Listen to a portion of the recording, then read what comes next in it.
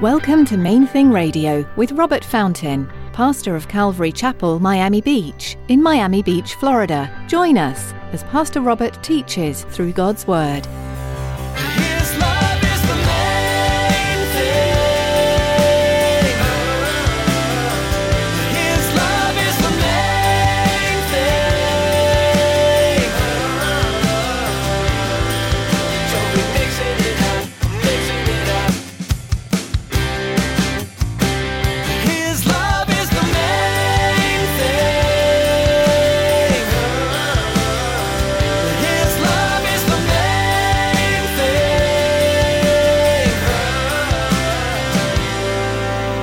You know, it would be wonderful if following Jesus, being led by the Holy Spirit, meant that every single step was made clear from the beginning, and that it followed this logical pattern, this logical, linear, straight line pattern. But it usually doesn't. It usually doesn't. Don't expect God to lead you in a straight line. Wow, what a powerful word.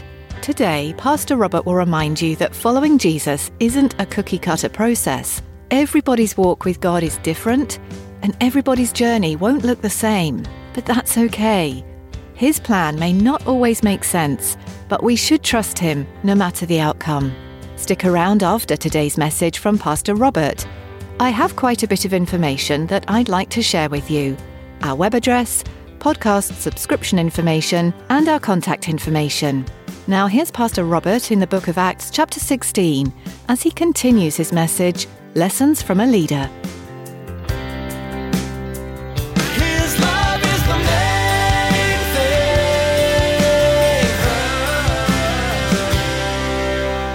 thing. You have to feel bad for Paul right now. First he says, let's go to Asia Minor and preach. God says, no, you're not going to do that. Let's go to Bithynia. No, it's not Bithynia either. Okay, no problem. But what do we do now? And finally, God gives him a supernatural vision. I mean, I don't know about you. I've never had that happen. I mean, I would really, really seriously be excited by this because it's never happened to me before. It's this vision where all of a sudden you're seeing. I mean, if Scripture's any indication, this didn't happen all that often for the Apostle Paul either. It was a rare thing. So why do I feel bad for him? Well, because when they finally arrived in Philippi, the mysterious man of Macedonia that Paul said he saw wasn't there. There's no indication that he was anywhere to be found. Philippi was an important city. It was a Roman colony. Now, that means there was a Roman garrison there, soldiers, lots of trade activity because it was somewhat protected. There wasn't the same amount of lawlessness that would have been the norm in the outlying regions. But apparently there were so few Jewish people living in Philippi that there wasn't even a synagogue. You only needed 10 Jewish men to actually form a synagogue to build. But apparently there weren't. So they went out to the river customarily to pray. They needed running water. They needed flowing water for their ritual cleansings before the daily times of prayer. So they went out to the riverside. When Paul and his team arrived at that place of prayer at the riverside, though, instead of finding the mystery man from their vision, what did they find? They found a group of women praying. Specifically, this lady named Lydia. Now, later on, just to acknowledge this, later on, when Paul wrote the letter to the believers at Philippi, he specifically mentioned a couple of men by name, Clement and Epaphroditus.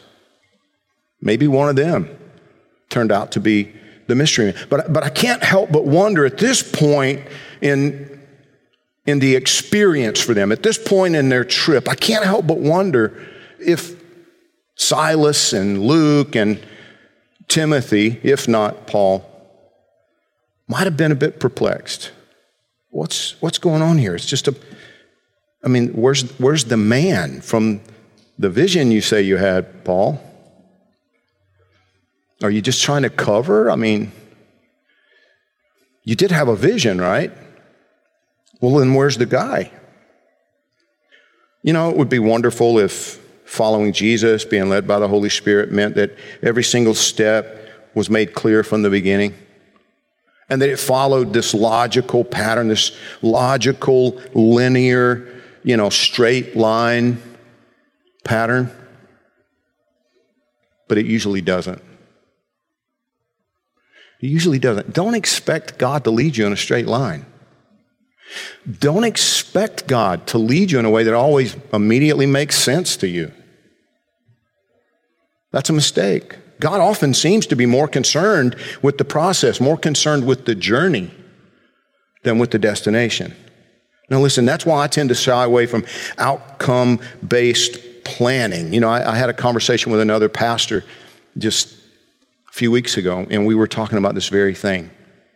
Because we're encouraged as pastors, we're encouraged as leaders to look at, what is the focus, the vision of Calvary Chapel, Miami Beach. Well, it's making disciples who make more disciples. So every dollar you spend and every goal you set and everything you enter into, it should be furthering that vision.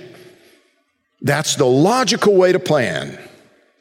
Yes, it is the logical way to plan. And that's exactly what Paul was doing here. I'm sure that his original plans were quite logical and very well thought out. He was focused on taking the gospel to places where the gospel had not yet been taken and where he thought he could be the most effective in communicating the message God had given to him. And God said, no, wrong.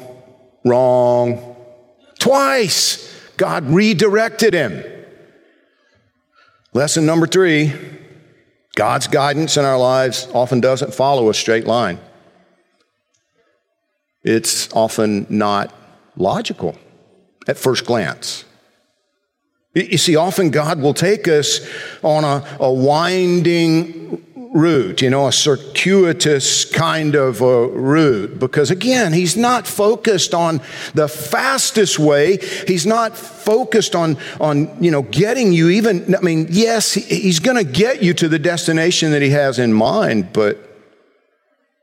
and I could give you a couple of examples in the scripture. One is the Samaritan woman by the well. Jesus said, hey, we got to, the Bible says he had to go through Samaria, but not really.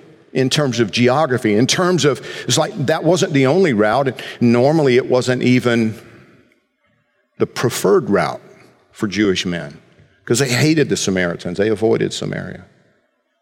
Listen to what the Bible says. The Bible explains why, at least in part, why God does things the way he does. Isaiah chapter 55, beginning at verse 8. This is so important. Isaiah 55:8, God says, for my thoughts are not your thoughts, nor are your ways my ways, says the Lord. For as high as the heavens are higher than the earth, so are my ways higher than your ways, and my thoughts than your thoughts. You see, just listen, just because something makes sense, just because something is fiscally responsible, financially responsible, just because it's practically workable, that doesn't necessarily mean it's God's will. And the reverse can be true as well. In 1998, God led me to start a business. Now, it turned into a disaster. It was 9 hellish years for me. It was awful. And then it just imploded. And I'm like, God, why did you do this to me? You led me into this, right? It was your idea. I really believe you led me in. Yeah, and the Lord, he affirmed yes, I led you into that, but not for the reasons you thought.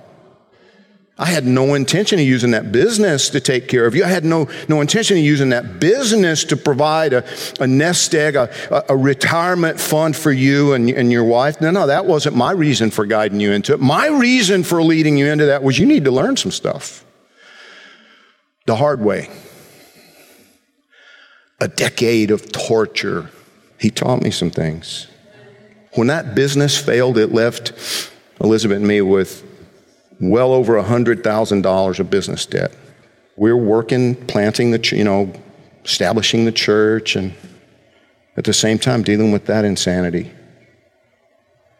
God taught me some really, really valuable lessons. 1 Corinthians 1, 25 through 29, the Apostle Paul, he says, the foolishness of God is wiser than men. His love is the main thing. His love is the main